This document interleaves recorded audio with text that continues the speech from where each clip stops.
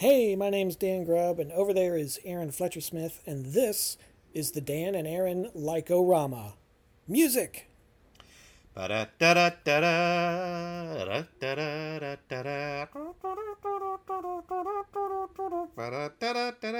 enough. It's the Dan and Aaron Like-O-Rama, where however often we put one of these up. We haven't decided completely yet. We get together over Lay's internets and gush for a while about something that we love. Something funny, something amazing, something neat, something that we like and we think you will probably like too. And this week, it's something that I really love that is right at the bullseye of the dartboard of my heart. Ouch! It's Goon mashed show. potatoes. It It's is mashed Goon potatoes. show. Sorry, yeah. I like to get a fistful of mashed potatoes, and then I start doing the mashed potato. That's I'm enjoying that mental image in my head.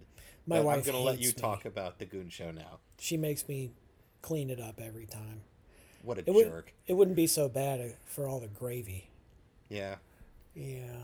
Well, I mean, having seen the way you dance in the past, I feel for anyone in the room. Anyway, you were going to tell us about the Goon show. The funny thing is, I didn't make any gravy. I don't know where the gravy came from. It just comes out of my pores. So anyway, I'll talk about the Goon show. There's these guys, right? And one of them is Spike Milligan, and one of them is Peter Sellers. Right. And then one of them is Rita Farida. No, wait, that's not it. Yes. Hey, how about you tell us about Charo. it? Yes. This is the BBC Light Programme.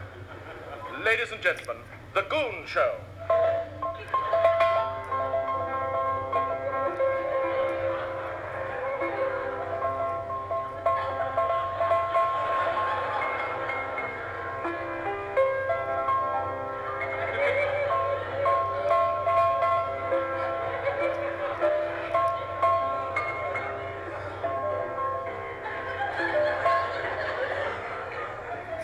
Gad, did that music do something to you, Wallace? No, but I'd like to do something to that music. It is Harry Seacombe, Spike Milligan, and Peter Sellers, and it was a BBC radio comedy from 1950 through 1959, so all of the 50s. And it was completely nonsensical, anarchic, chaotic, but it always had the comic logic of traditional British nonsense, double meanings. It wouldn't be so far as puns, but definitely double meanings. Sort of 4 a.m., you haven't slept in a day and a half logic. Very absurdist stuff. Taxi cabs explode into existence. I'll do the talking, Moriarty. Right, and I'll put in the punctuation. Neddy, Comma. Homer, how would you like to earn £5? Question mark. All you have to do is to go and collect the rent from Death Grange. Full stop. I'm going to actually, because, there's what we love and what we know about the BBC stuff that's centric to the British Isles, and then there's the BBC stuff that's made its way over to the United States.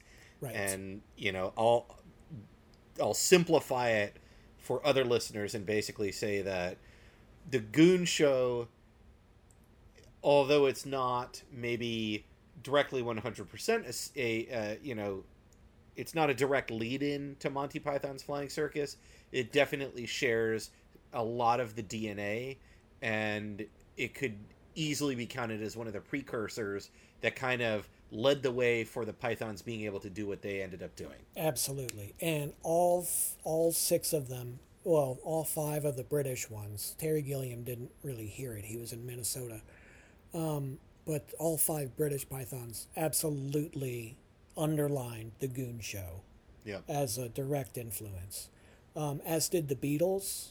They were heavily influenced by the Goon Show. John Lennon's sense of humor. And he was like, we think of him as this like, I'm very angry and I'm going to be mad at the government and about culture and I'm going to be mad some more. He was a really funny guy. And he had he and Yoko both had really wicked senses of humor. And John's comes straight out of the Goon Show. We included that recording of a cockerel for people who like that sort of thing.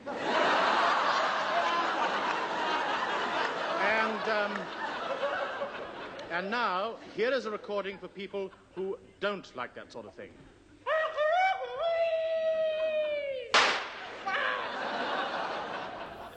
The fact that, I Am the Walrus, he wrote that because he got word that an English teacher was analyzing Beatles lyrics. So he wrote I Am the Walrus just to screw with this one guy because he thought it'd be funny. I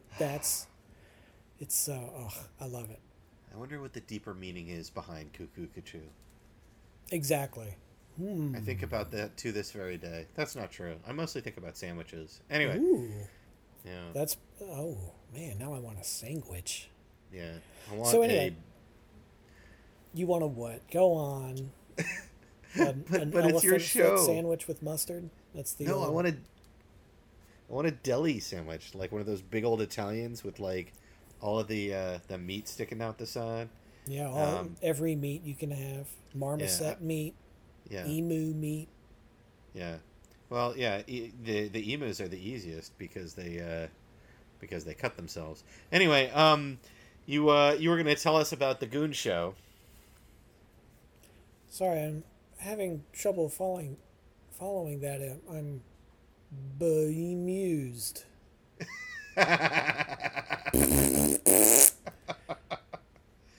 Anyway, I apologize in advance and afterwards. Anyway, so the Goon Show, it was the three principal performers, Spike Milligan, Harry Seacombe, Peter Sellers. Yes, that Peter Sellers. The Pink Panther, Dr. Strangelove, Being There, The Muppet Show, dressed as an opera Viking, helmeted, goofball saying, there is no real me. Yeah, that Peter Sellers. This was his big breakout performance, was the biggest comedy on the radio for a decade. Right. So it wasn't like, an underground thing. It was a huge success. And in England, it's still on the air. BBC 4 airs it once a week. And the only reason I know that, as an American living in Merca, I found it on the BBC 4 Extra website. They have this week's episode and the previous, usually 4. Yeah.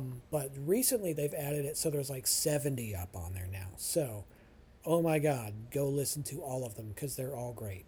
Yeah, and just prior to starting to record, I had a look at this as well because I wanted to prove Dan wrong like a jerk, but of course he turned out to be right. Every time. Curse is foiled again! But yeah, if you Google... I swear, the Mayans invented Nintendo. I know, and you know what? There's 4,682 hits on Google that say they don't, and 2 hits that said they did. But and why? Let me tell you. Why are there so many hits that say they don't? Why are they denying it so hard? Yeah, I know. I mean, if there's the layers to deny. Yeah, it's just the layers of the onion need to be peeled back here. Yeah. Anyway, if you Google Goon Show BBC, it's Radio 4 Extra has piles of episodes, and every episode description is just fantastic. They also just have piles. That's a joke for British people.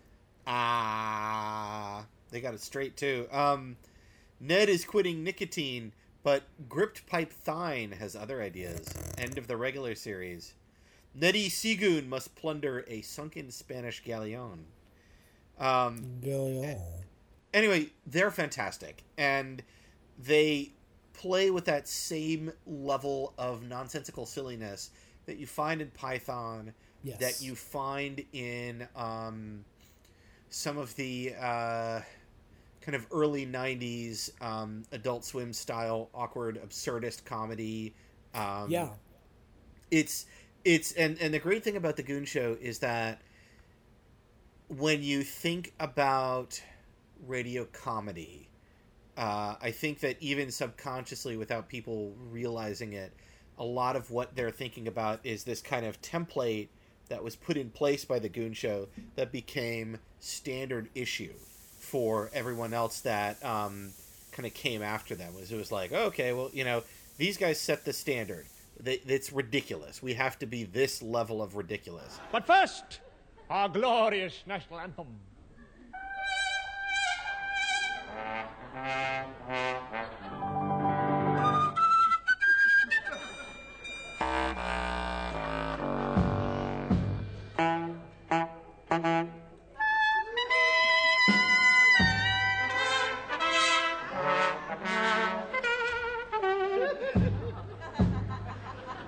What a beautiful tune. Has anyone set it to music? No one has had the courage. The thing that the Goons did that created that that new normal, that influence down the decades, is in the 20s, 30s, 40s, on both sides of the ocean, radio comedy was basically vaudeville in front of microphones. It was double acts. It was husband and wife, and the lady's dumb, and the guy's he's like the fast talking straight man, and she's the idiot with the funny jokes, like George and Gracie. It was, I mean, for goodness sake, Edgar Bergen, a famous ventriloquist, had a wildly successful radio program. He did ventriloquism on the radio. Think about that. That was radio. That's impressive. It's not. Like, I That's mean, the thing just is, like, it's not impressive. the On mere stage decision, or yeah. television, it's impressive. On the radio, Well- it is the opposite of impressive. Well, I mean, also, we're talking about.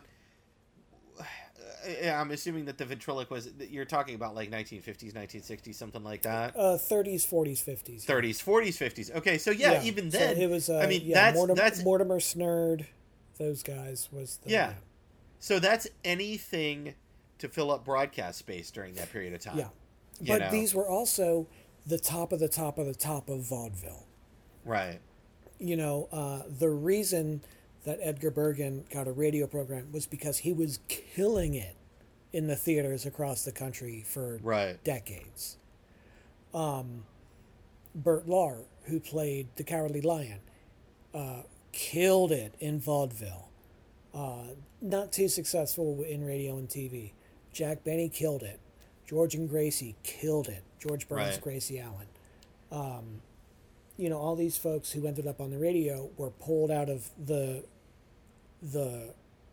absolute top of the vaudeville clubs. Right. Which is great, and they're excellent performers. The flip side of that is radio for the first 20 years was vaudeville minus the visual aspect. It was just audio vaudeville. Right. And sometimes it was, hey, we're here and we're putting on a show, and oh, who's this that just walked in? And sometimes it was more like a sitcom, like Lucille Ball, before she was on I Love Lucy, was on a radio sitcom, My Favorite Husband. Right. It was almost like Lucy. Yeah, it was Lucy and Desi without Lucy and Desi. It was Lucy being and able a to be white guy, seen. yeah. Yeah. But yeah, it was a pretty good show. It was it was like a 1950 radio sitcom. But the thing that the Goon Show did was they made it, this only works in audio. And that was new. Bloodnut, you think this house is a mirage, eh? You'll soon see. It's vanished. Gone. You were right. A mirage. I told you it was. Oh! Eccles, what happened? I was upstairs. Because historically, any sort of performance, you had to go to a theater and see it. So if a Shakespearean, fool character is walking around drunk and talking to the audience, it's funny because he's there talking to you and you can see him lean over. And in vaudeville, the guys on stage are sitting there throwing stuff at each other or swallowing swords or doing a crazy dance or juggling or singing or whatever. And you can see what they're doing. So that adds to the fun. Radio, you only get the audio aspect of it, which today is like, yeah, no duh. But in 1950, this was still being figured out.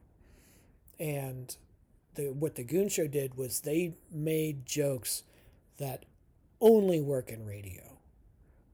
So many of the jokes, and a lot of it, after the radio show, they did a TV show called The Telegoons, where they made puppets of the Goon Show characters, and there was a comic book as well, where they had the characters, and you could see them do stuff and see what they were doing and see the crazy things happening, and it's just not as fun. Because when it's outside of your imagination, it's not as insane. Right. When it's grounded in something you can point at, it's not as unexpected. Yeah. Like there's little things. Like it's almost a throwaway joke where there's one scene Nettie is going into to Major Bloodknock's office, and he comes up and he comes up to the door and it's, "Hello, Major Bloodknock. Hello, Major Bloodknock. Hello, hello." And he goes, "Come in, it's you that's outside." Oh, no. I messed that up. Well, no, they flipped it around. I flipped it around just now. So it's like, "Come in, it's you that's outside." Yeah, that's my Major Bloodlock imitation, but I screwed it up, but it's a joke that only works if you can see that he's outside, then there's no joke. Right. Help me out. I'm disguised as one of the piano strings. Which string are you? I think I'm a G string. So that's why I can't see you. Now then, I'm not sure which string I am, so you better play a scale.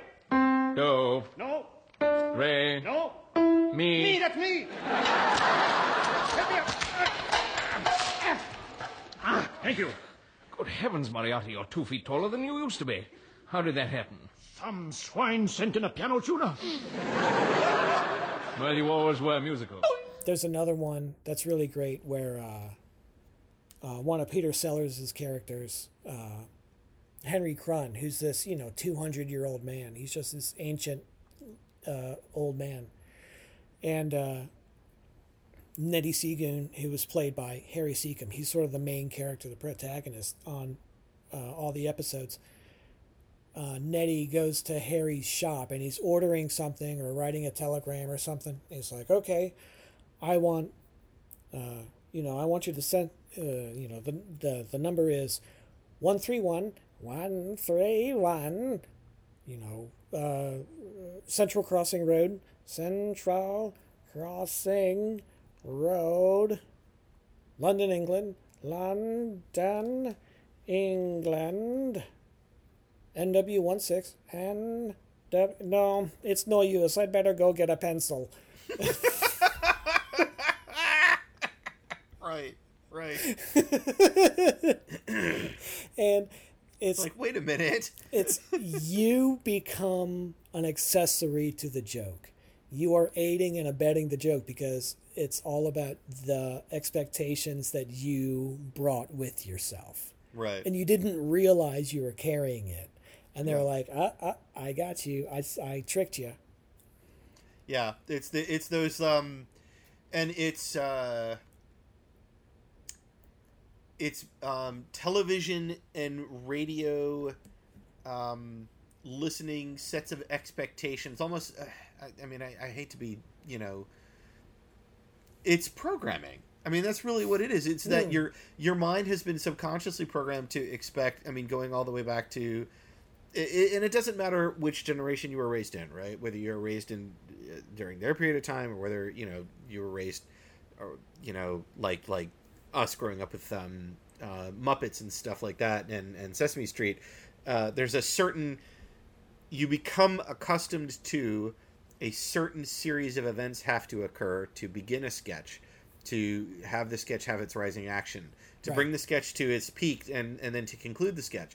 And all of that includes these little mechanisms that are used in radio and in television, that are used in the sitcom, that are used in the parody sitcoms that the Muppet characters use on Sesame Street. That the reason I keep coming back to Sesame Street is because it's one of the earliest iterations of our brains being programmed to come to accept sketch comedy format. Absolutely. Because it's the simplest, easiest presentation of a sketch template.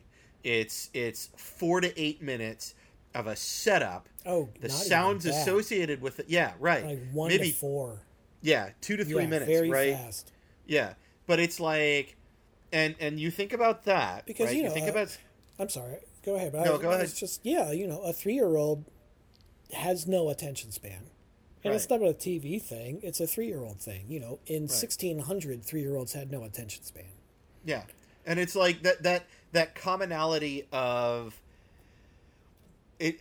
This is where I was trying to go with the Sesame Street analogy, is that then if you go backwards with, the young kids programming, and the way that all the way, 30s, 40s, 50s, 60s, 70s, 80s, you choose an era, and there is children's programming that is getting people used to getting ready to digest sitcoms, right? For the 80s, it was Sesame Street. For the 50s, 60s, it was Howdy Doody Show. And then I'm just having trouble kind of filling them in mentally. But basically, you've got people getting used to subconsciously the wind-up and the pitch, the hit, and then the home run. Yeah. That are part of each piece of a sketch template. And so that just gets built into your head subconsciously. And so you're expecting knock, knock, knock. Oh, here comes the guy, right? In walks the guy. Now there's going to be some silly lines. And then there's some rising action. I can't find my watch. Oh, God, where's the last time you found, left your watch? And then the conclusion, and then they walk out. And then there's some laughter, right? Right. And that's one of the things that's just incredibly fun. And, I apologize if I'm taking the wind out of your sails here, but one of my favorite things so far about listening to the Goon Show, and I've not listened to as much as you have, but the beauty of the way that the Goon Show plays with your expectations really revolves around the strength and the power and the importance of the sound effects that they had available. Because without those sound effects, without the volume of sound effects, and this is the 50s, so we're talking about a series of record players all routing to a common audio output. And, a little bit later on, they finally were able to fit more than 20 to 30 sound effects on the records. They could get to the point where they could do hundreds of sound effects on some reel-to-reel tapes. But early on, they had to fight with the fact that they had to be, somebody was walking on gravel, and then there had to be a knock on the door, and then somebody had to open the door. There had to be a creaky door, right? And then there had to be an explosion, and then there had to be the sound of a penguin, and all of that had to be ready to go. Monsieur, I'm a collector. What do you collect? Firewood. I pay 2 francs a bundle. 2 francs? Stop throwing my wooden leg! You insult me, we must fight another duel. 3 paces. Thank you. Honor is satisfied. Classically radio, you would have your typical radio sound effects box. You'd have a guy on stage with the actors, and the actors are sitting there looking at their pieces of paper with the script on it. And off to the side, in front of a microphone, there's a guy with a table with a little patch of dirt and a little patch of gravel and a little patch of, wood and Right. a pair of shoes that he would clomp, clomp, clomp. Oh, and sandpaper. Clack, clack, clack. Because sandpaper can be used for so many sound effects. It's crazy. Sandpaper. You would have like a wooden box with glassware and dishware in there to make shatter sounds. Yeah. A little about the size of a laptop door to open and slam. Yep. And a gun with blanks. And a telephone bell. And that was probably it. Yeah. And that's pretty much all you needed to tell either a comedy or a drama template radio show. And 99% of radio programs in the 30s, 40s, that's all you needed. A door for someone coming in and going out. Yep. Oh, someone's on the phone. Oh, someone's walking around. Oh, right. I've been shot. That's... And if you listen to some of those old programs, you can hear it when they talk about like, hey, put down that knife. What are you doing? Don't come any closer. Why are you stabbing me? Why are you holding it above my chest like that? Ah! Right. Like you can't hear a knife on the radio, so you have all this clumsy acting. Right. And that's where, they'd have maybe like this is where I was talking about the sandpaper for many uses for sounds. The sandpaper against cloth to make it sound like the cloth was ripping. Yeah. Sandpaper against sandpaper to make it sound like something was sliding. Sandpaper very quickly chafed against each other to sound like fighting. It was really wild. The things that the old school Foley artists would be able to get away with in terms of audio. But no, absolutely. I mean, what you're saying is the other half of it was that if it wasn't an actor going, why are you holding that in front of me?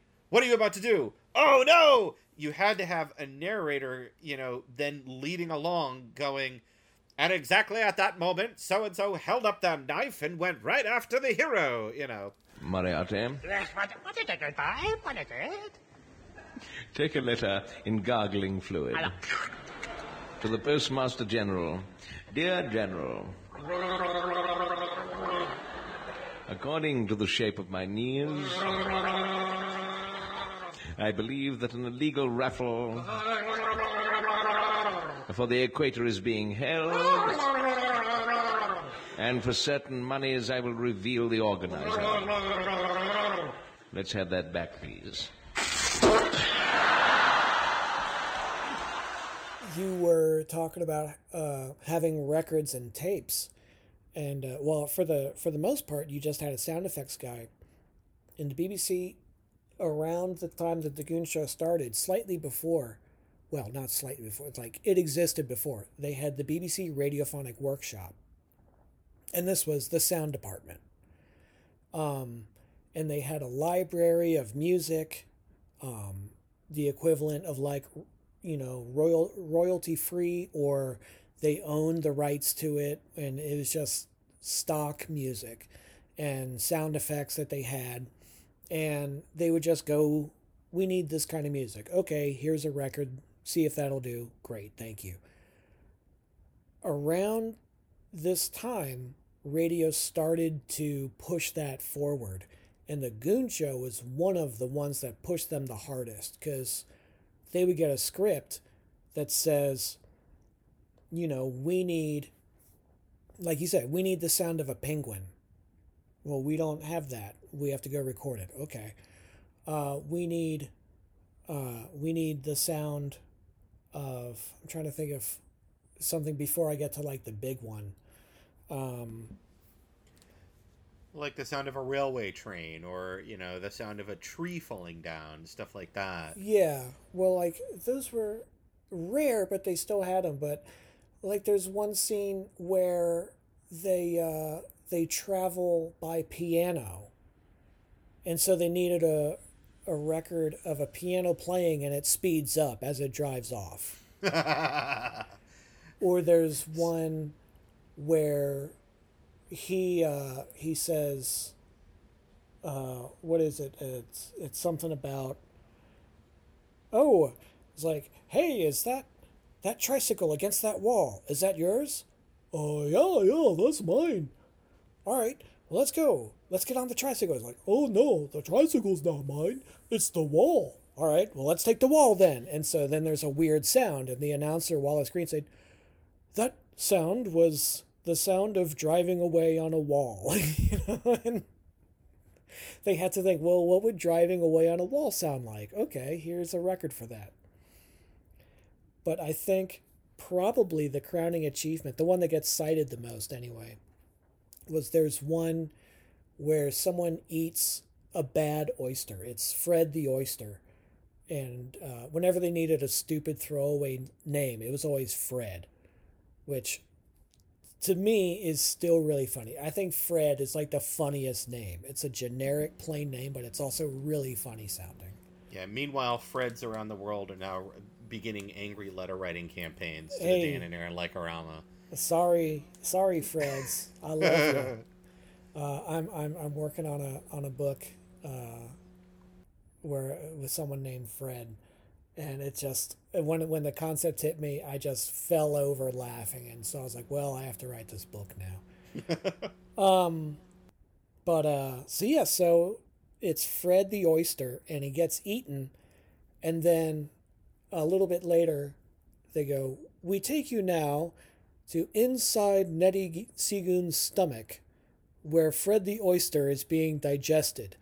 And there's like a minute-long sequence of just wacky, crazy, bizarre sound effects of this giant, weird mutant oyster being digested as it passes through Nettie's stomach. We take you now into Mr. Seagoon's stomach to hear how the oyster has fared.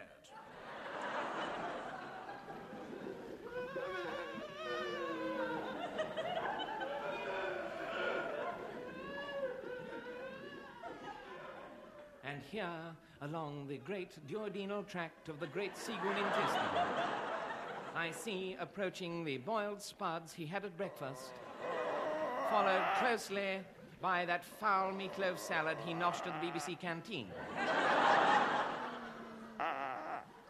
There's no sign yet of the oyster, but yes, here now comes a dirty great dollop of steamed duff and 3 quarts of mild that he wolfed down during the rehearsals. And yes, here comes 4 pounds of mixed chocolate and 8 pints of tea, soup, licorice, all sorts, and lastly, the oyster.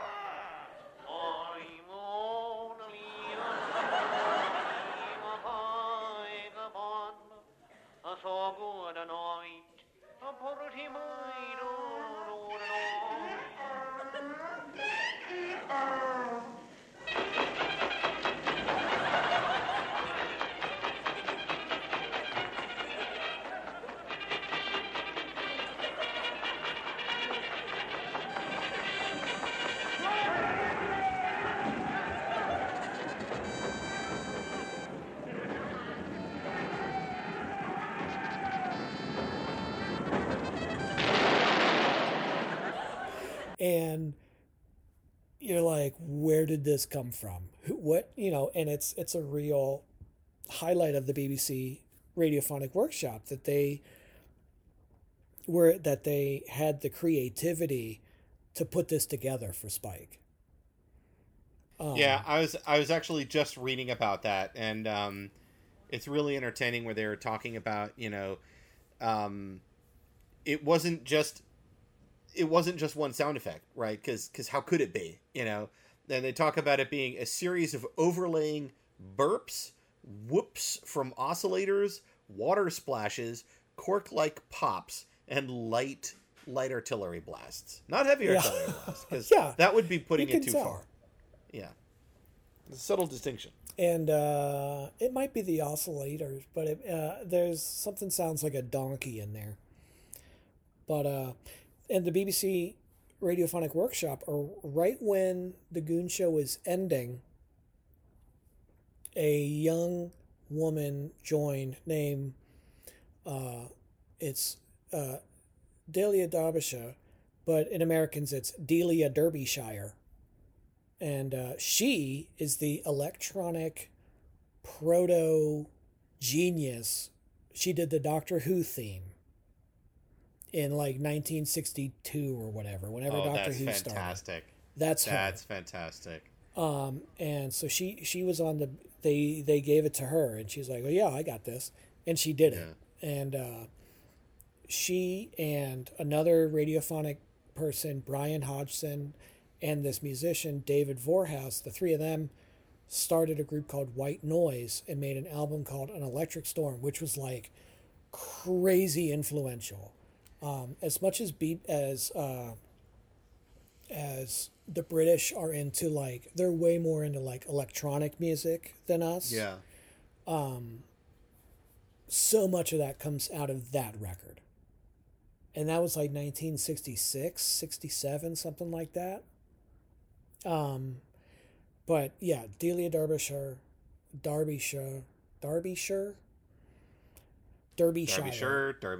yeah. It's We're not British, we shouldn't try. I know. I feel bad for her because I'm mangling her name, but yeah, it's spelled Derbyshire, but it's like Derbyshire.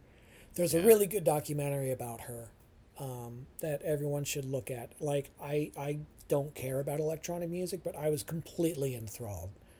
Right. And she sort of like got overwhelmed and left, and till the day she died, just sat in her house taking more notes and making more tapes, and she kept doing it and never put any of it out after she left in like 1970 or so.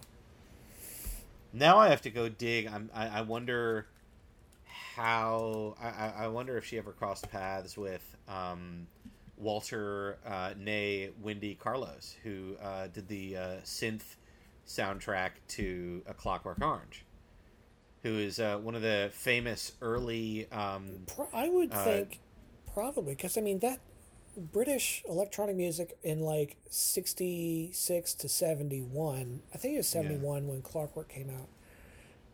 I gotta imagine that is a small club. Yeah, that's kind of what I was thinking as well. There's probably like a dozen people doing it. I can't imagine. But yeah, I probably. But I mean, that's a complete guess. I talk to the tree. That's why they put me away.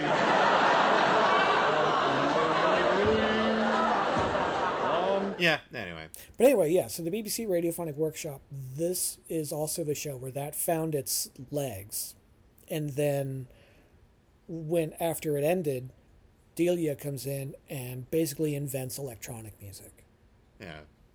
And that sounds like blowing smoke and exaggeration, but it's not. Like, she was a certified genius. Right. So yeah, their sound effects are something else. I just found this quote about the sound effects, which I think is absolutely fantastic, and it it reminds me of my favorite moments in producing audio for various things. But one of the FX instructions, one of the scripts read, and this only is the most entertaining if you read it in a British accent, because that's how you can imagine either Milligan or Sellers writing it. The FX instruction in one script read, "Sound effect of two lions walking away, bumping against each other. If you can't get two lions, two hippos will do." Yeah, sounds about right. Spit that gun out at once. My foot, mate.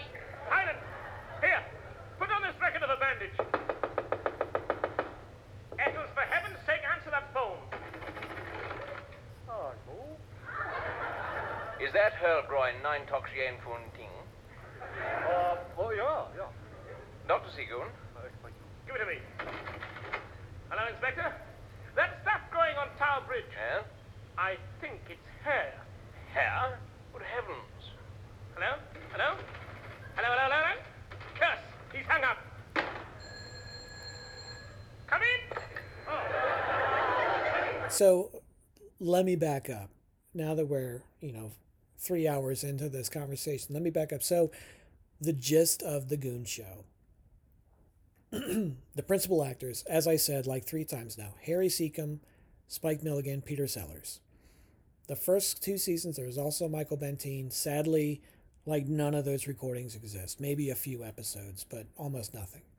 The announcer was Wallace Greenslade, and he was very, very posh, very, very funny, and they played with that nonstop. Right. About a third of the way into each episode, Max Geldray would play on the harmonica with the band. Just, some pop song from the day. Right. And then further on, Ray Ellington and his band would play, and Ray Ellington would sing. And he was British, but at least one of his parents were American. So he has an African American accent. He's a black British guy, but because one or maybe both of his parents were American, he has an American accent. And he's phenomenal. I love Ray Ellington. He's like legitimately a great musician and a fun singer, and he has a good sense of humor. And they used him on the show when they needed another guy, like because of his American accent and because he sounded obviously like a black man. How dare you talk while I'm kissing your wife? Who do you think you are? I'm Toulouse-Lautrec, the famous French impressionist. All right, do Al Jolson. Mammy! Splendid. Shall we go? I'd love to! Oh! There was one scene where they're in Scotland and they go to the Scottish Guards, and Ray Ellington is one of them. It's the other 3 of them putting on Scottish accents, and then Ray Ellington, right. Man, I don't know what I'm doing up here.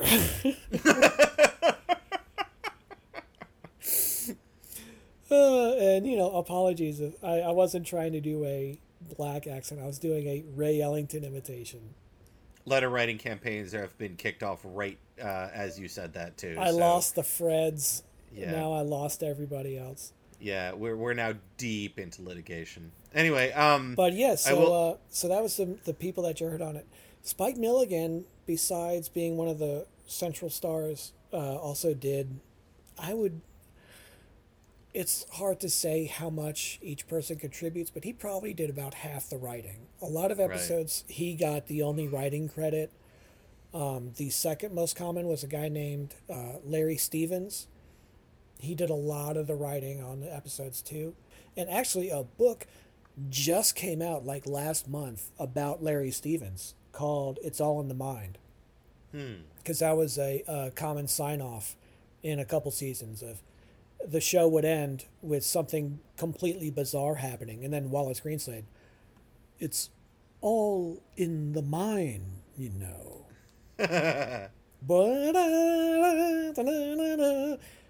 And the closing theme song would be like Ding Dong the Witch is Dead. Like, okay, that's your theme music? You weirdo. I love it. Just every bit of it's just completely silly. But so those are the main actors and the writers and musicians. Let me give you the character list. So these are not the minor characters that show up once or twice a year. These are the main characters that appear almost every episode, if not every episode. Right. Harry Seacombe played Nettie Seagoon, and he might once in a while put on a northern accent and be a northerner. Spike Milligan played the French villain, Count Jim Knees Moriarty. He played the little old lady, Minnie Bannister. I'm reading off my notes. The astonishingly stupid teenager, Eccles, who's my favorite character. Oh, yes, the famous Eccles. If there was sometimes in the Major Bloodknock scenes, a nervous soldier would come in. Major Bloodknock, sir.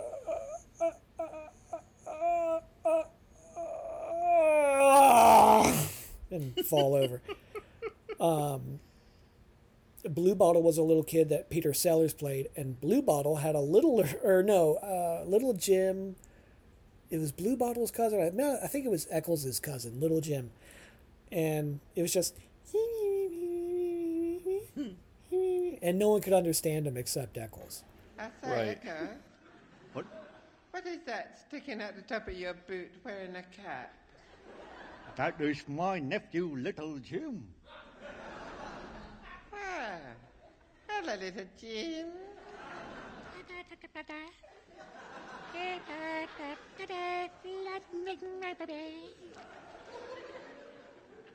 Echo, I do not understand what he is saying. Say that again, Little Jim. Okay.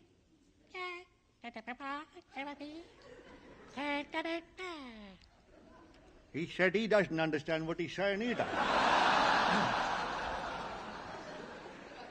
Gladys, which is Gladys. Yes.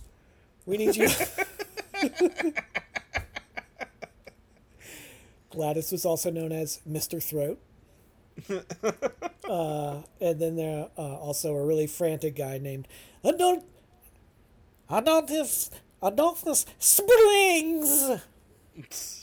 And then Peter Sellers. So that was all one guy. That was all That's Spike amazing. Milligan. Peter Sellers That is freaking amazing. played Hercules Gritpipe Thin, who is usually the central villain, and Moriarty was his sidekick. The flatulent pervert, Major Bloodknock. The British Army officer who, when he was introduced, usually there would be the sound of like mad scientist bubbles, like Right. Oh, I shouldn't have had that, Carrie.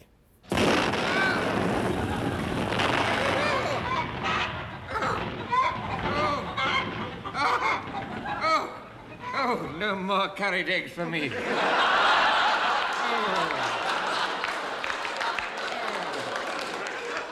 You know, one time they introduced him, and he was, he was writing a letter saying that, he was ordering more French postcards for some, stuff like that. That was back in the day. French postcards were full of naked people.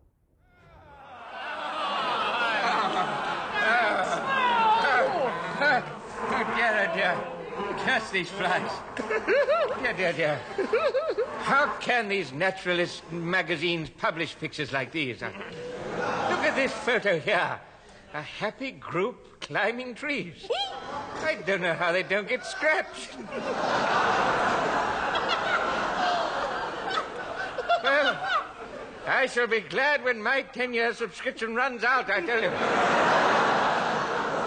I must remember to have these copies bound in brown leather and labeled A History of the English-Speaking Peoples. He played Minnie Bannister's friend, husband, life partner, whatever, Henry Crun. So Henry Crun and Minnie Bannister were always together.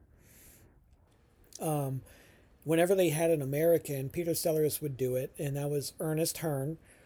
This is Ernest Hearn of the Hearn, Radio Hearns, because they called Americans the Hearns, because we sound like, whenever we talk, it just sounds like Hearn. So we always use an R whenever we're talking about our things. And it's right, especially the 50s.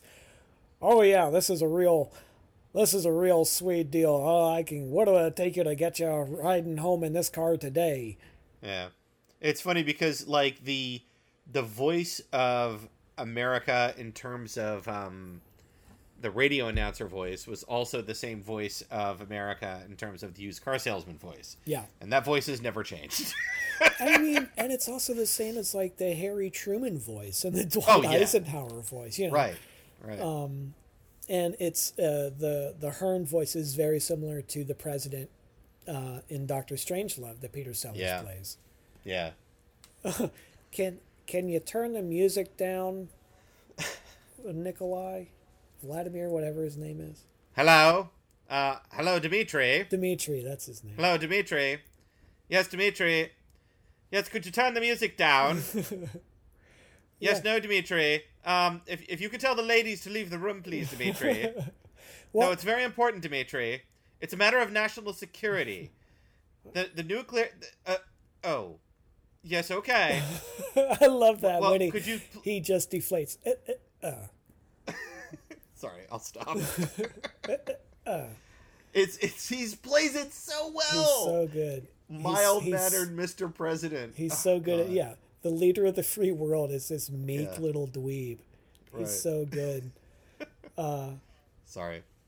Well, I know that you're sorry, Dimitri. I'm just saying I am also sorry as well. Well, then we're both sorry. So good. And Peter Sellers also plays the little boy Blue Bottle. And I didn't know this, that a blue bottle is a type of fly. I didn't know that, but that's where he got the name. Then I used a special blue bottle mind over matter plan. I stared at them with my undefeatable power of eyes look, and I willed their kilts to drop off. Splendid. Yeah! I looked the kilt straight in the sparring, and I went, strain! Fall down, naughty kilt, I said in my mind. Strain! Dotted lies out of eyes towards kilt, showing direction of power. Little kilt, you cannot stay up against my superior North Finchley willpower. Extra heavy strain. Dotted lines change to daggers, showing increase of power. Woot. Strain! And then rip, whoosh, thud. What happened? My trousers fell down. So Spike Milligan plays a zillion characters. Peter Sellers plays a zillion characters. Harry Seacombe mostly sticks to the Nettie Seacombe, but Nettie is also the main protagonist. And he's the one that we follow through. And every single character that I just mentioned, a crazy idiot. Everyone's a crazy... It's very similar to what we were talking about in the first episode with the young ones. No one is likable. Yeah. Sometimes you root for Nettie just by default, but then he does something stupid. You're like, oh my God, this guy's a moron. I'm not rooting for him. Yeah. They're all abysmal. They're all failures. They're all stupid. They're all crazy. It's fabulous. It's completely wonderful.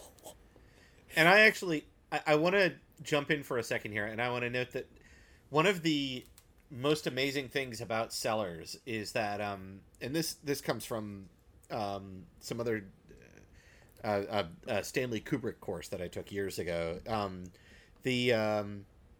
of the things that was really wild about Sellers was that he would later on in life kind of talk about how he didn't really feel at home being himself. Yeah. That and this was shown to me in a very fascinating way in terms of the way that he would...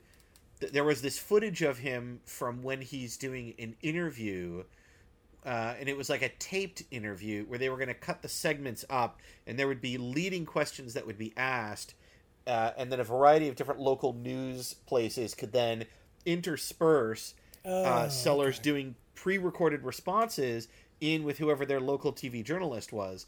And there's what the professor was showing us is there's this like very rare moment of Peter Sellers not knowing he's on camera at the beginning of the recording before he turns on the caricature of Peter Sellers. Yeah.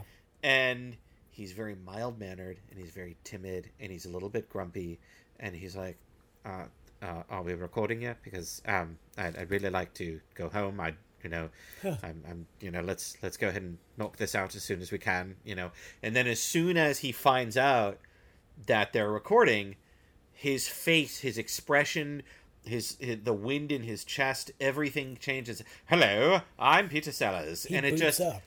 He boots up, right, exactly. And it's one of those things that you see and hear every once in a while when actors, but especially character actors, talk about being the variety of characters that they can live through vicariously versus being themselves. Is, there's this, with not all of them, but with some of them, there's this kind of discussion of, my God, being me is nice, and I wouldn't trade it for the world, but my goodness, what I wouldn't give to be these 30 random characters that I never have to come back to ever again, and who will experience ridiculously stupid, crazy things. Yeah. But it's so much fun that they are experiencing those things, and I get to live that moment with them, Yeah. Yeah, you get to live it ever so briefly. I wonder, I've always wondered about those method actors. I don't know if method is, I think it's gone out of fashion for some time now. But like Dustin Hoffman was a big method guy. Yeah. Famously, when they were shooting Marathon Man, Dustin Hoffman was doing all this method stuff and getting himself all worked up. And Olivier tells him, have you tried acting? And that's just the coldest deflation of a whole philosophy I've ever heard. Right. So brutal. Yeah. Brutal and satisfying. But yeah, I wonder if like those method actors had a similar thing where it's like, well, I don't know who I am, so I'll just go all the way into this character and then all the way into this character. I mean, who knows? I know, I mean, I remember being a young teenager having an identity crisis. Who am I? Is, what's fake? What's real? What's a put on? And then you get real problems and you relax. Yeah, right. Like, oh shit, I have crises to deal with now. Well, I guess I'm me. All right, now crap, to deal the with baby the is crises. sick. I don't have time for this right now. Right. Roof is leaking. Now I have to be a human being. Fuck. They shut the water off. I guess I'll have to set this aside and get some money. There once was a beautiful moon. It was up in the sky, chum. When he said, "What's the time?" They replied, "What?"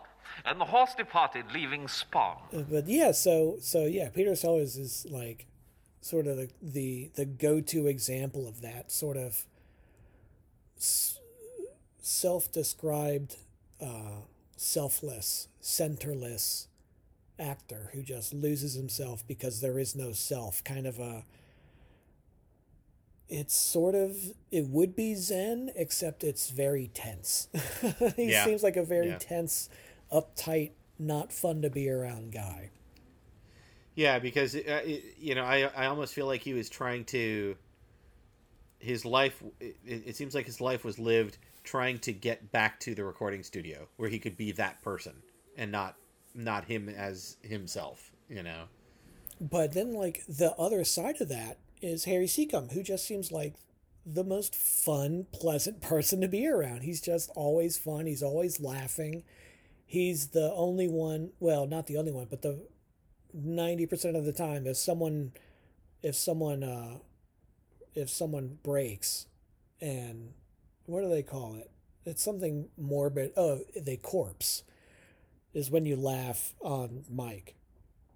And the only one who corpses most of the time is Harry Seacombe, because he's just so entertained and delighted by this silly program that they're doing and what's going on. And that's wonderful to hear. I love it.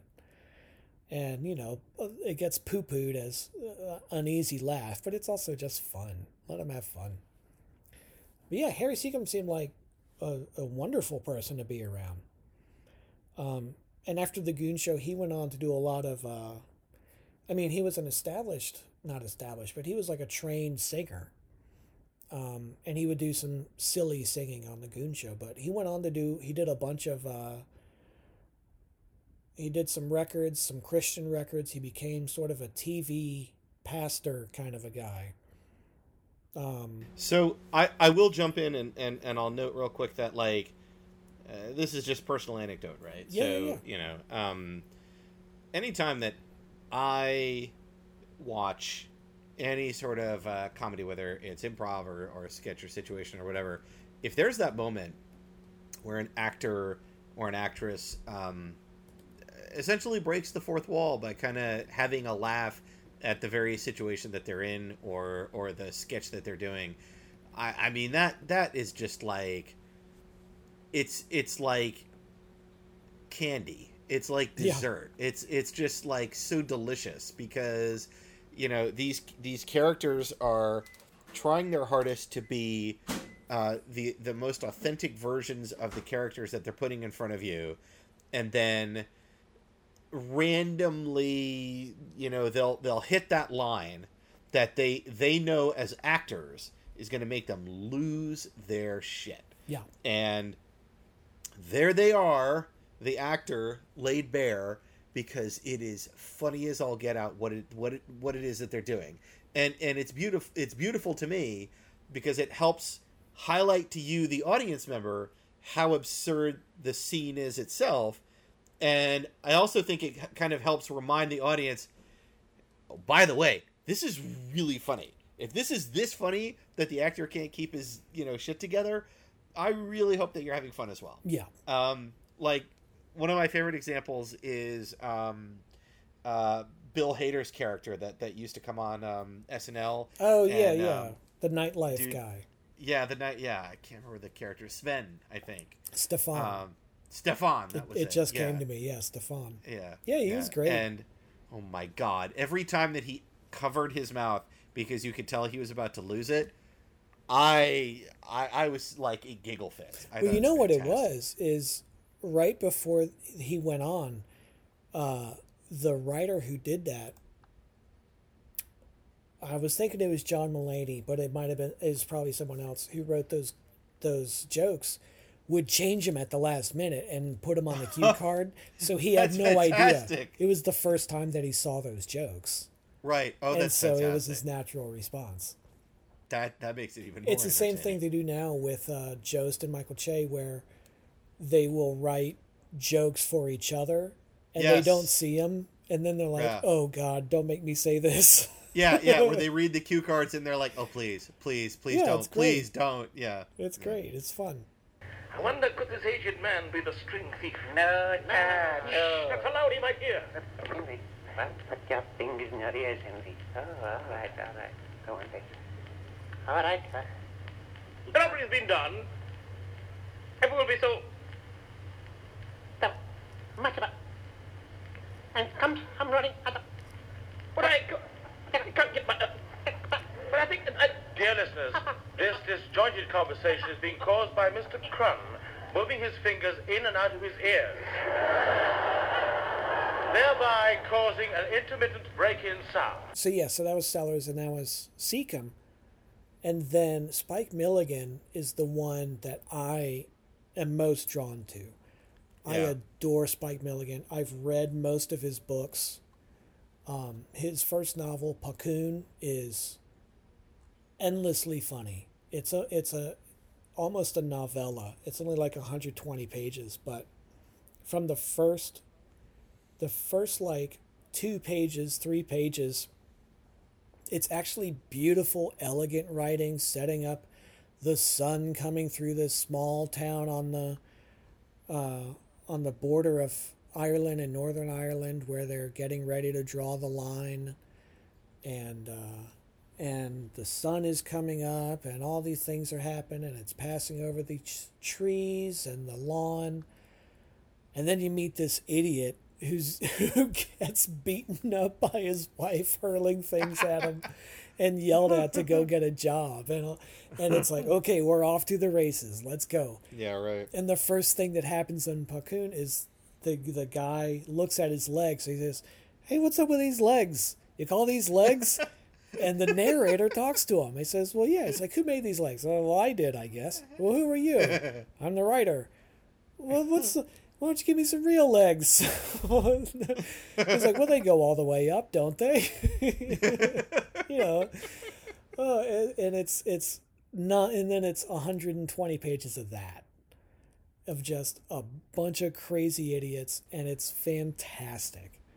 The other beautiful note that I came across as I was looking at the stuff about the Goon Show is that Another person that was heavily influenced by the absurdity of the Goon Show was Douglas Adams, who wrote Hitchhiker's Guide. Yeah, yeah. And when you listen to the Goon Show and you start to kind of fall into the general rhythm of the gags in the show, you begin to develop an understanding of the kind of poetic feel of some of the gags and the flow of where the gags are going to come up. And yes, they're absurdist, and the whole idea is to keep you, the audience member, guessing.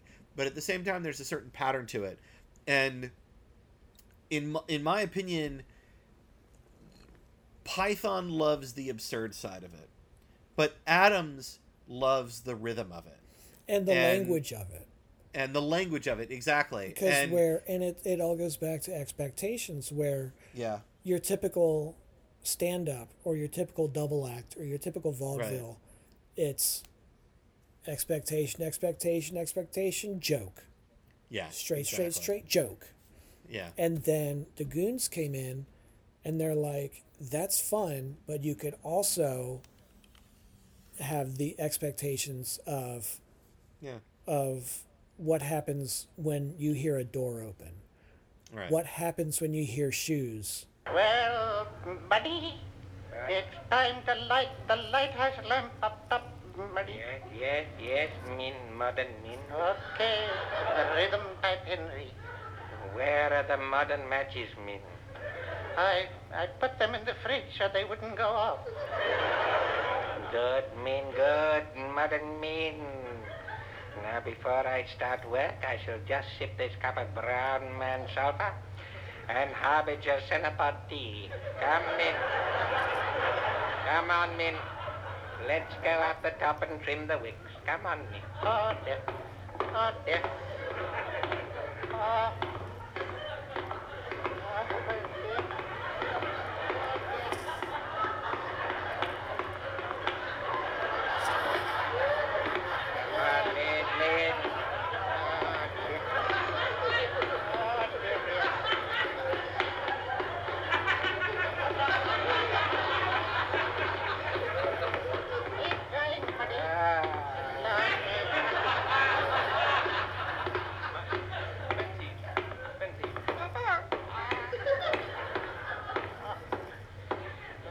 Min, a scriptwriter named Spike Milligan gave me 2 guineas to take a long time walking up these steps. He said it helped him in his work. Yes, I know. Oh, now, Min, light the wicks. Hooray! There, Henry. Shine on, brave light. A warning to those sailors who sail the stormy seas. Never mind about them, Min. Pull the blinds. We don't want people looking in at us.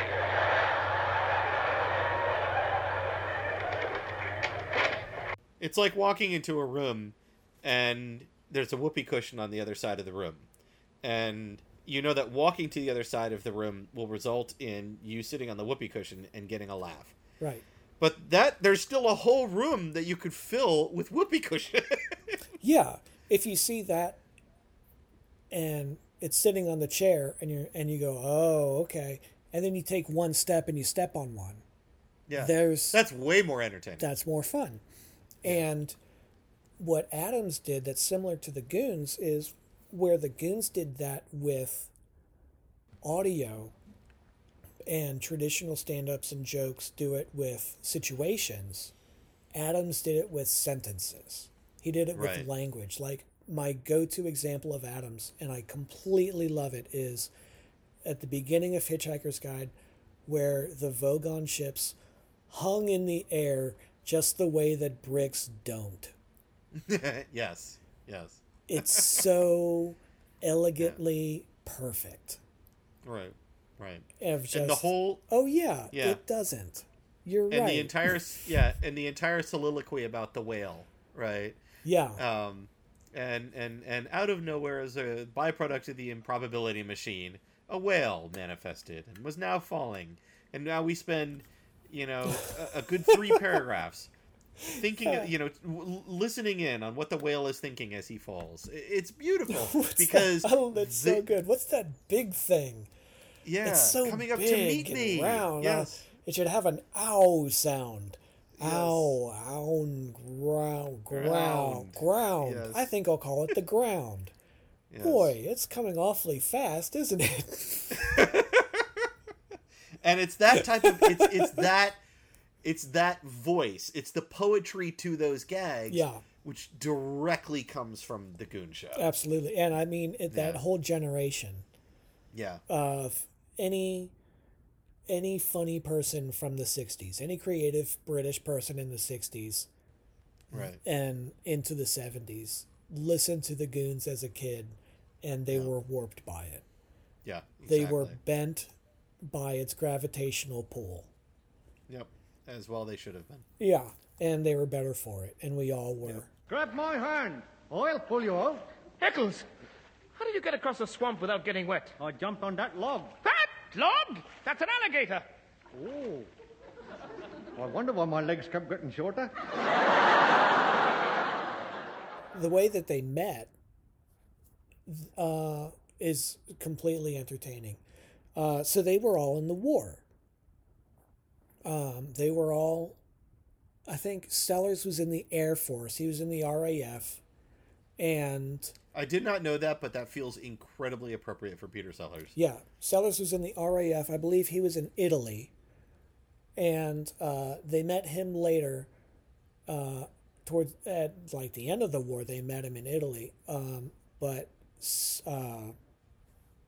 Spike and Harry met each other in, was it North Africa, or was he in Italy by then? Because Spike started in North Africa in the Rommel campaign, and then he went up to Italy.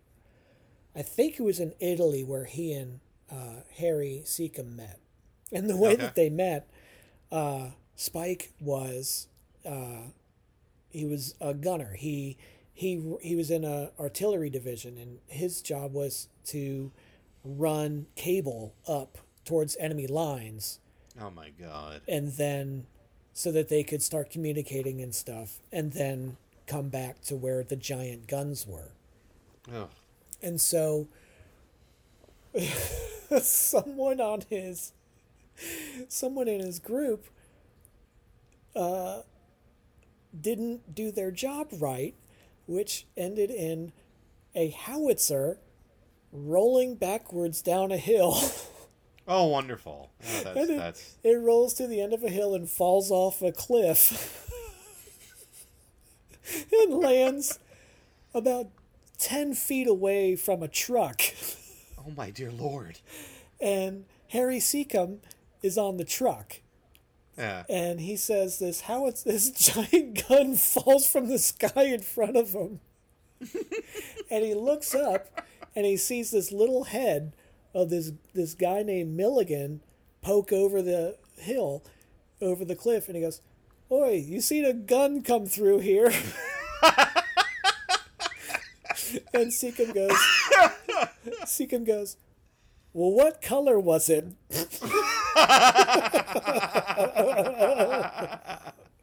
That's beautiful. That's beautiful. And they were friends forever from there, right? Yeah, that's how they met.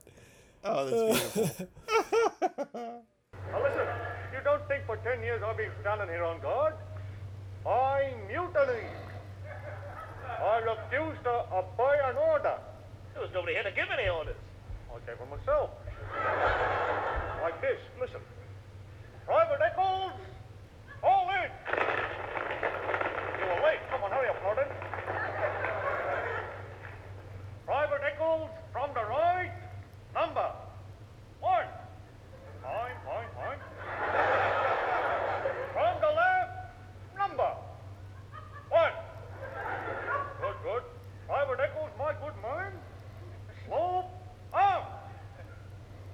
I ain't not gonna do it.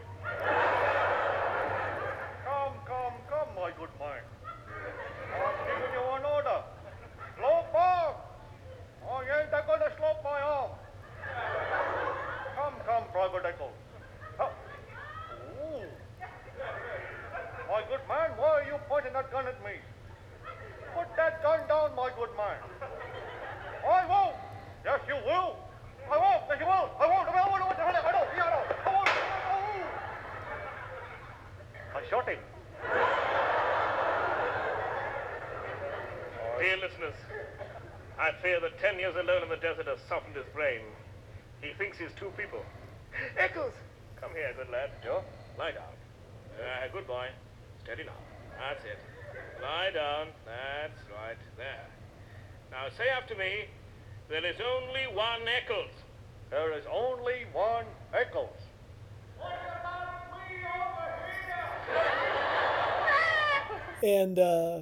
And they were all musicians. They all played in jazz bands before they entered the war. Spike played trumpet, Harry sang, Peter played drums, and then some piano. And I think Michael Bentine played something too. I don't remember right now. But he was only in there for the first year or two. And he was in one or two of the movies with them. They did a handful of movies together. Let's Go Crazy and Down Among the Z-Men. Right. Which, they're pretty good. But the really fun one is, I think it was 59 or 60, they did one called The Running, Jumping, and Standing Still Film.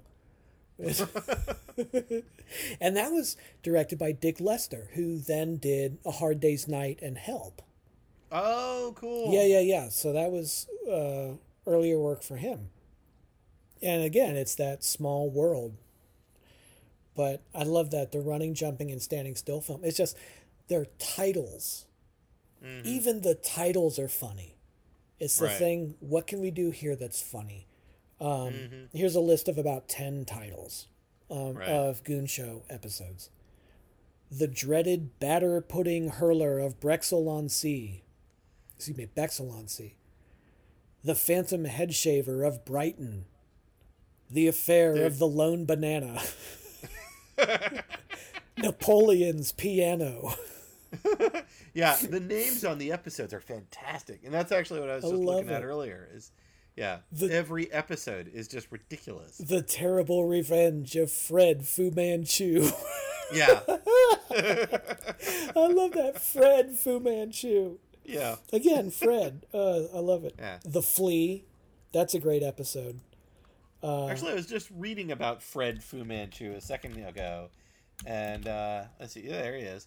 Fred Fu Manchu, Chinese bamboo saxophonist.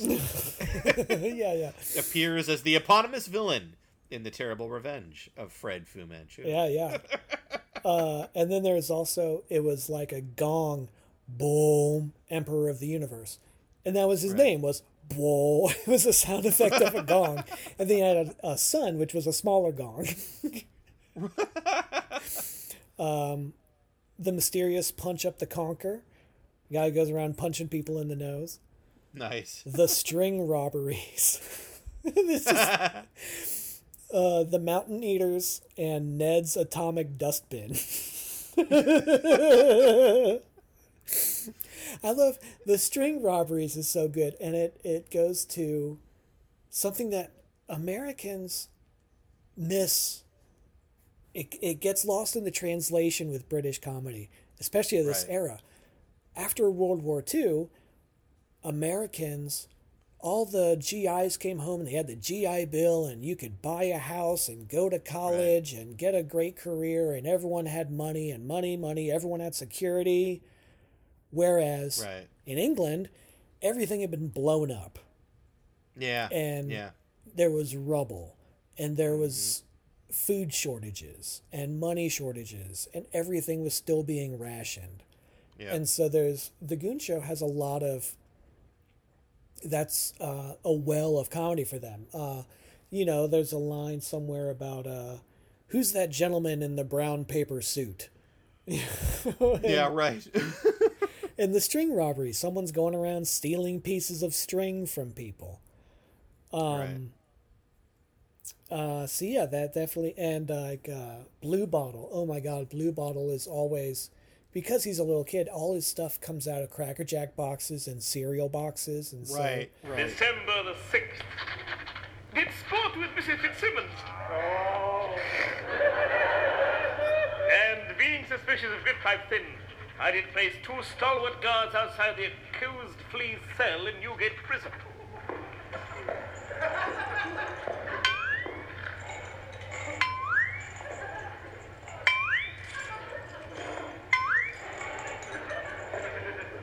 you ever guarded a flea before, Echo?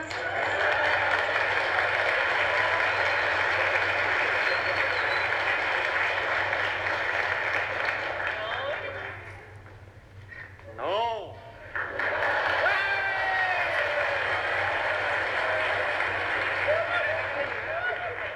This is the first big job I had. Just a minute. Boy, that made him jump. Did you hear that? Doing, that's him. When he goes, doing.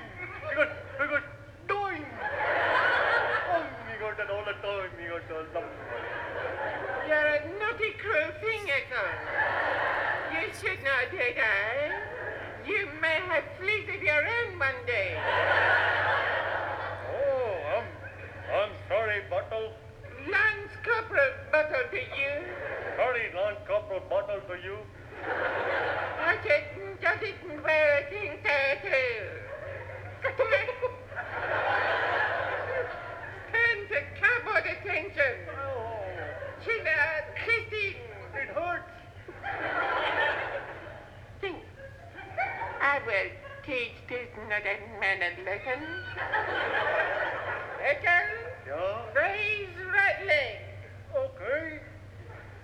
Now raise left leg. Right.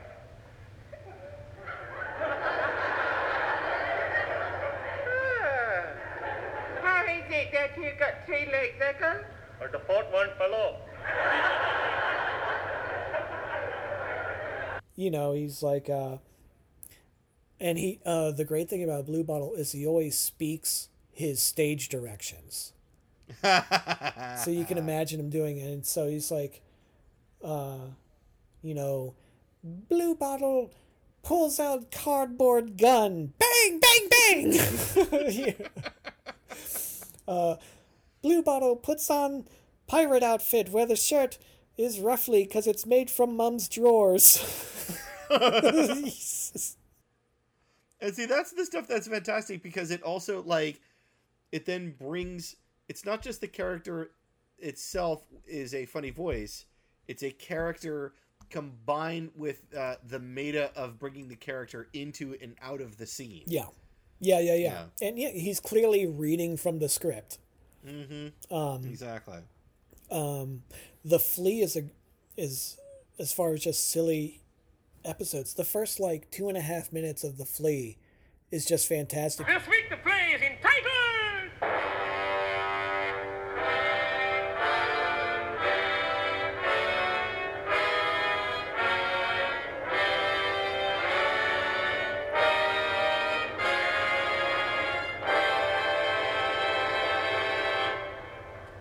Forgot what it was now. Allow me, you silly little nit. We present The Flea. Ha ha ha, The Flea. Ha ha ha ha ha ha ha ha ha ha, The Flea.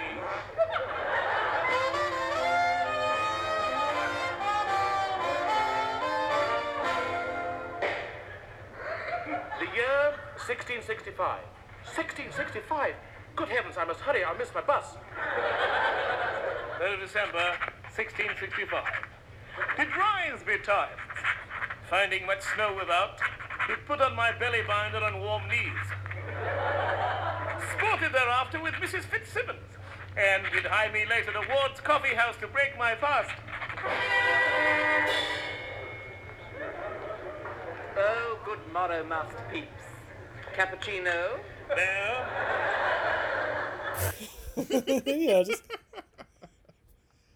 It's just fun. It's great. It's very silly. Right. But yeah, I keep jumping around, but Spike, it's sort of like earlier talking about Dealey Derbyshire, where he lived in his work and he was so overwhelmed by it. Yeah. And just, I mean, today we have PTSD, and if you have PTSD, no one thinks you're a sissy. Yeah, right. They're like, wow, you went through something horrible. Obviously, you're traumatized. Right. It's taken very seriously today. But, back then it was known as shell shock in World War One. In World War Two, it was fatigue, battle fatigue, war fatigue. It was something fatigue. Battle fatigue. Yeah, I remember hearing that. And so that's what Spike had. Because he was, I think he was in Italy where his entire group, just about the whole group, was killed at once. Right. And he lived. Good Lord. And he kind of came to, he was unconscious and he kind of came to, and he just sort of snapped. And he has a series of books of memoirs about the war years, which are fantastic. Right. Utterly fantastic. If you ever want to know what it was actually like in World War II. Right. It's not romanticized. It's a bunch of lads filling time until they're afraid for their lives and killing the enemy. Right. But, he talks about he cracked up and he just started laughing and giggling like a madman because he literally lost his mind. Right. And they put him in a hospital, and, after a while in the hospital, he's just, he kind of slowly came back to himself, and he had a series of breakdowns over the next while. From his first marriage was really bad, and he was not a great husband. He was a much better second husband, but his first marriage, he wasn't great.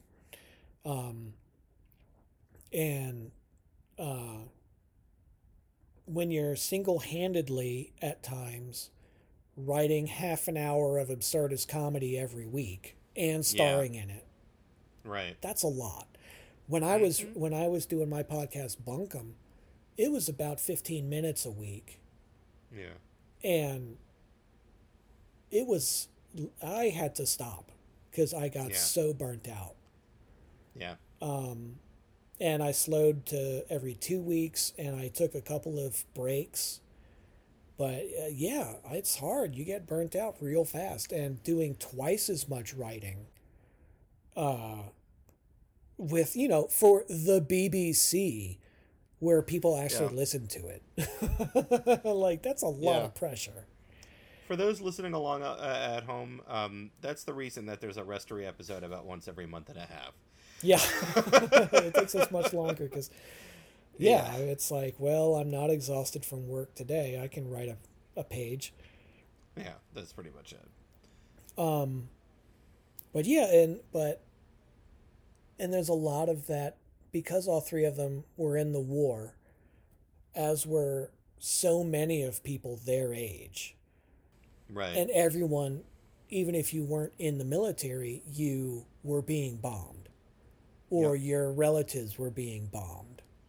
If you lived in Scotland, you might know someone who was being bombed.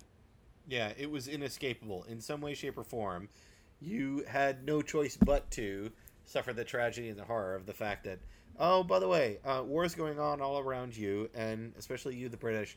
An opposing force is trying to defeat all of you for the very nature of who you are. Right. So, you live over keep there, calm and so carry you on. die. Yeah, right. Everything, you'll be fine. But yeah.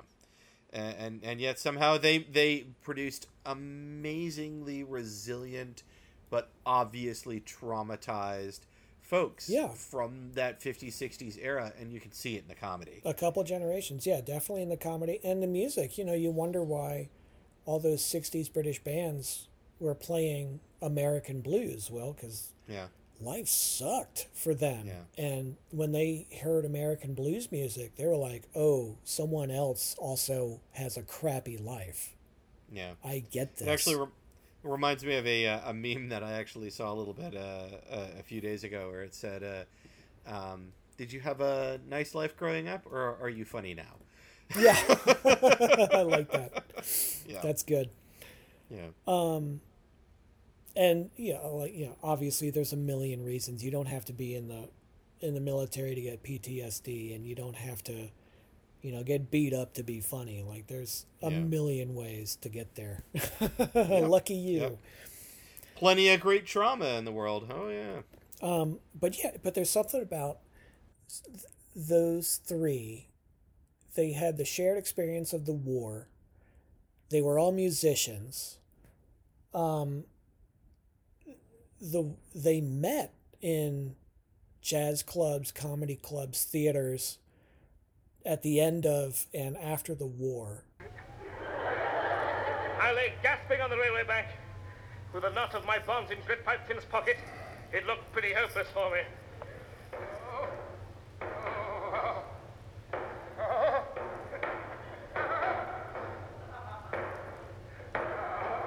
I say, have you seen a band go this way? No. I'm sorry, I've only just arrived here. I must find them. They might be playing a different tune from me by now. And they all did this and that. They were all working on this. They were in a band. They were doing a show. They were working in a nightclub. They were doing this and that. But the Goon show was, for all of them, Benteen included, it was really their first big success. Yeah. And Benteen left to do other stuff. He became big. He did a lot of documentaries and children's programs and stuff. Like through the 90s, he stayed big. They all stayed big. Kept himself employed. On our side, we pretty much only know about Peter Sellers because of his movie career. But over there, Harry Seacombe stayed big till he died. Peter Sellers was immense.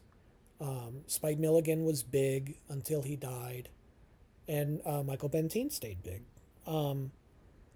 But the other thing that they have, and it's something that so many of those giant pillars of music and comedy have, where there was no one breathing down their neck.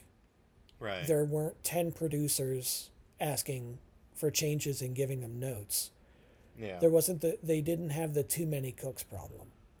Right. Plus they had the chemistry of real life friends. They had been real life friends for a few years. Yeah. And working with each other for a few years before they started the Goon show. Right. And so they were already kind of in love with each other as a group of friends well enough that they could start gagging with each other, and they probably knew each other's flow pretty naturally. Yeah. Absolutely. And they knew how to crack each other up. Right. Whereas, you look at a typical sitcom, you have studio notes, you have director notes, you have producer notes, you have sponsor notes, network notes. It's a lot of notes. And everyone feels like if I don't put a note on it, then I'm not doing my job. Right. Whereas the first episode that we talked about, the young ones, I was just rewatching a documentary about them today. And I think it was the director was talking about how what ended up really working in their favor with the first season is because they were coming from a nightclub, comedy club origin. They had no idea how TV worked. Right. And so they didn't know when they were writing it, when Rick Mayall, Lisa Meyer, and Ben Elton were writing it, they didn't know, you can't do that. Yeah, right. They didn't know that would eat up half the budget. You can't do that. Yeah. So they wrote it, and after the first couple episodes, they're like, should we try to talk over budgets with you before and they said, just write what you write and we'll figure it out. And if we can't do it, I'll let you know. But just keep going. Right. And it's because of that, not knowing what you can't do, not knowing the rules and the boundaries, that the young ones is good. Monty Python, the reason they were so good was the first season, no one watched it at the BBC. Right. So they could get away with all of these horrible off-color jokes. Yeah. Before and the absurdism, before anybody even the dream logic and the what do you call that? The train of thought thing where there's no logic to Stream of consciousness. Thank you. Stream of consciousness. Yes. Of the sketch lengths. They got away with it because there wasn't, no one at the BBC was saying, actually, it would be better if this had an ending. And this next one started off properly with an introduction. Right. They told him, okay, you can have 13 episodes, go away. Yeah, right. And they went, okay. And they had no money. And they went away and they made a show. And they said, a couple months in, I guess people are kind of liking it. Should we watch? Yeah. We should make half of this joke. And then when we get bored with it, we'll just say, oh, you're not fun anymore. Yeah. And Ren and Stimpy was the same way. Mm-hmm. They, after the first half of a season, Nickelodeon started watching it and went, "Oh God, yeah, what are we doing? Yeah, who let them on? Oh, we did. Oh crap." Oh wait, we agreed to this. Why did we do this? But yeah, so they didn't have the too many cooks problem because it was usually Spike Milligan and Larry Stevens, or just Spike Milligan, or there were a couple of other writers that would come in too. And there were a couple times where Spike was, unavailable because he was in the hospital or something. Yeah. And someone else would write in his style, and they would have people come in and cover for him. And they said one time Peter Sellers couldn't do it, and they had people come and substitute for him. And I think they said it took like 5 people to cover for him. That's fantastic.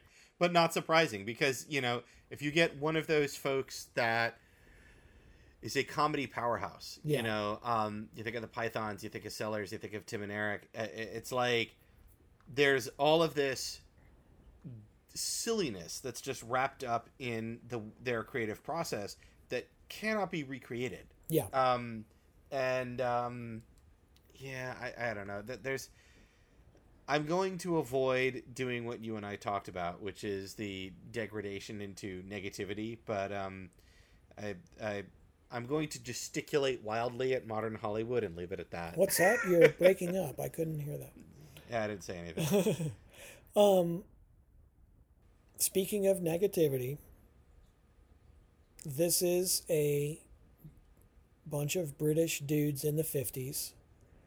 So we would be remiss, if not irresponsible, to ignore the blatant racism throughout the show.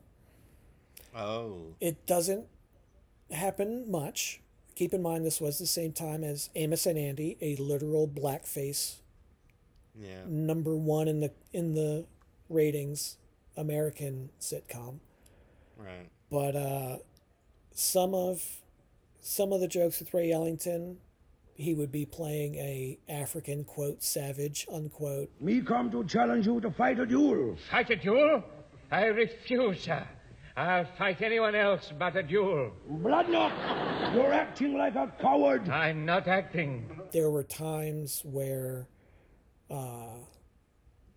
they would play Chinese or Japanese characters. There were a couple of Indian characters that Sellers and Milligan played. But then, I'll be honest though, that same awkwardness that comes with getting away with just really bad and really stupid racism jokes because they could do it and because it was that era. It was that era, yeah. It was that era, and it's also an unfortunate byproduct of, God, it's got to be like 1950s to at least 1980s, 1990s, where you'd still have these off-color jokes showing up inside. I mean, Python's bad for it. Oh, sure. There's a lot of 80s comedy that's bad for it, and well, I mean, God, when SNL, Billy Crystal, he would do Sammy Davis in blackface. Yeah. And there was a whole movie where the main character was in blackface. The guy who pretends to be black to go to Harvard, or brother or something like that. Something, yeah. I forget the name, but and they were like, well, if you actually watch the movie, you know, it's making fun of that idea and stuff. It's like, all right, yeah, I'm sure you are right. Yeah, right. It's also still bad. It's also an hour of a dude in blackface. Like, really? Right. Are you really gonna? Yeah. It's wild that it came back in the 80s like that. Yeah. Yeah. And all the people now, you know, our governor, for example, who's like, hey, remember that time you did blackface in the 80s? Yeah. What was that? Yeah. And yeah, the 80s were weird. Yeah, the 80s were weird. They had there was all that because like it went away for 20 or 30 years and then it just came back for like 5 years. Yeah. It's very strange. Right. But and I will say English racism and American racism are both bad, very different. Yeah. American racism comes from slavery. If you're white, you are good. If you are black, you are bad. Right. That's the law of America for centuries. And it's taking so long to claw out of that because it's baked into the core of the country. And it takes a long time to expunge it, which sucks. But every racial joke in America, if it's a white person doing it, is almost automatically racist. Like, you have to get rid of the racism to make it okay, is how ingrained it is here. The power struggle and the punching down, even if it's a poor white person making fun of a billionaire black person. You know, if it's a homeless white person making fun of a black movie star, it's still to them punching down, which is absurd and gross and bad. The English version is much more similar to the way that every European country hates each other. The English, you know, the Goon Show, they also have a French main character, Moriarty. They have the Idleburgers, the German guy. They make fun of an Italian guy sometimes. There in the sand was a pair of uncooked German army boots. Like any quick-thinking Englishman, Seagoon rapidly tried them on. Curses, they're too tight. Then, dear listeners, I saw why. In each feet, in each boot, was a pair of human feet. And if you ask Spike about the Indian characters, he would point out, you know, he grew up in India. Yeah. And his favorite people there were the local people that he saw every day. Those were his closest friends and loved ones. But it's still a white guy putting on an Indian accent. Yeah, exactly. And it's like, ooh, why'd you do that?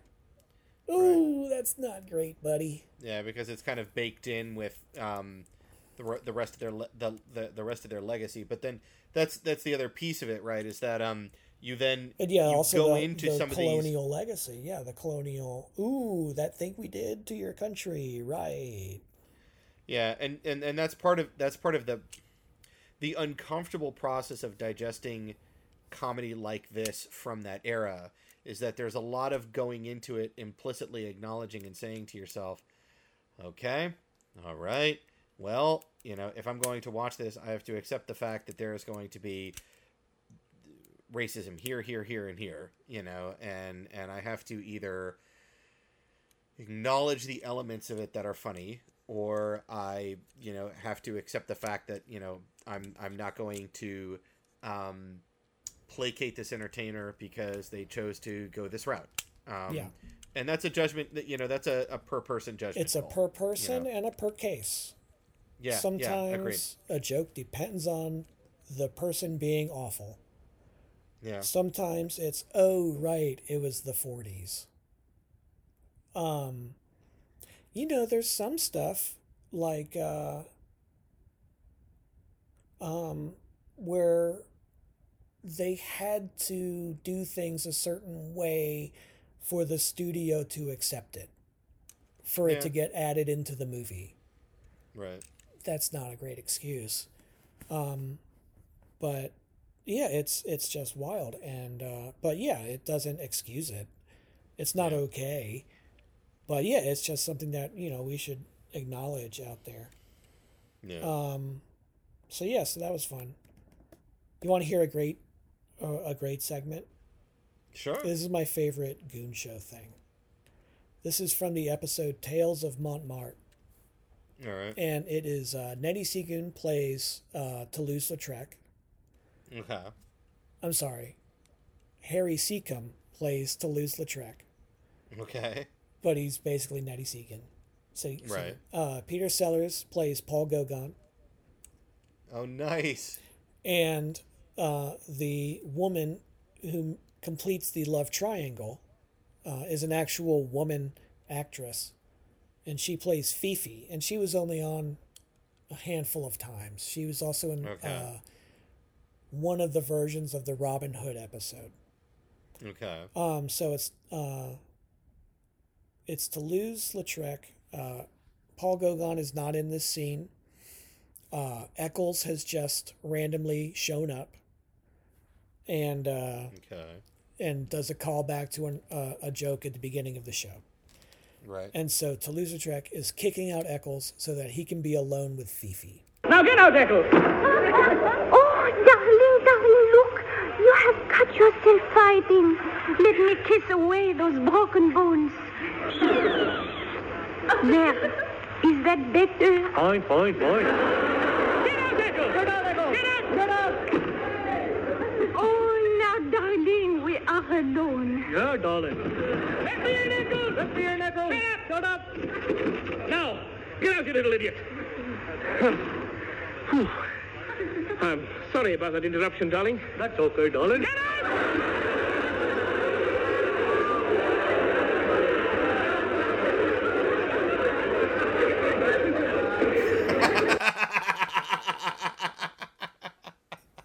Right. And again, it only works in audio. Yeah. And they do the same joke, I think, 4 times. Right. And it works each time because you're like, okay, well, surely they're done now. But it just, it's fabulous. It's the best. Well, I'm going to throw one more postscript on there, and then I will ever so gently point out that we are at an hour 30. Oh, my God. Yeah. Wow. Yeah. But I will basically note that that gag in audio then becomes a style of gag that you see in the Mel Blanc and Fritz Feeling Looney Tune cartoons, because I've got to wonder if it's one of those where it's like they heard the guys on the Goon Show and they went, I wonder how you videofy that, because that very gag ends up being the light switch on, off, and cartoon eyes in the black gag in all of the classic Looney Tune cartoons, right? Because what the Goon Show guys are doing in audio, then Blank and Freeling are doing later on with, Bugs Bunny kicks Elmer Fudd out, and then Bugs goes, yeah, I got rid of him, and then a second set of eyes open in the same room. Oh, you didn't get rid of me yet, okay. Yeah, I was trying to think what gag are you talking about? Yes. And that was actually earlier. Yeah. Oh. Those would have been in the 40s. Oh, okay. So all yeah. Right. But yeah, exactly. Yeah, well, then I wonder then how much cross-pollination existed there. But yeah. Could very well be, yeah. And I mean, it goes back to, oh my God, those early Looney Tunes are so good. And we are recording this on the day that HBO Max launched.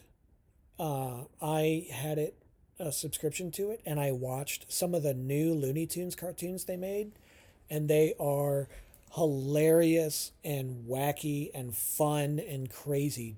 It's right back to 1940. They're so good and so strong, and you should watch them. Yes. And you should also listen to the Goon Show. Yes. And we should probably edit this down somewhat. Nah, screw them. All right. You get all of it. All right. Oh, it's so good. So, listen to the Goon Show. And whatever the last episode said and whatever the next episode said, check those out too. Some of them might be, you can't really check them out. They're things that exist in the world, but they're neat, and you should like them. Yeah.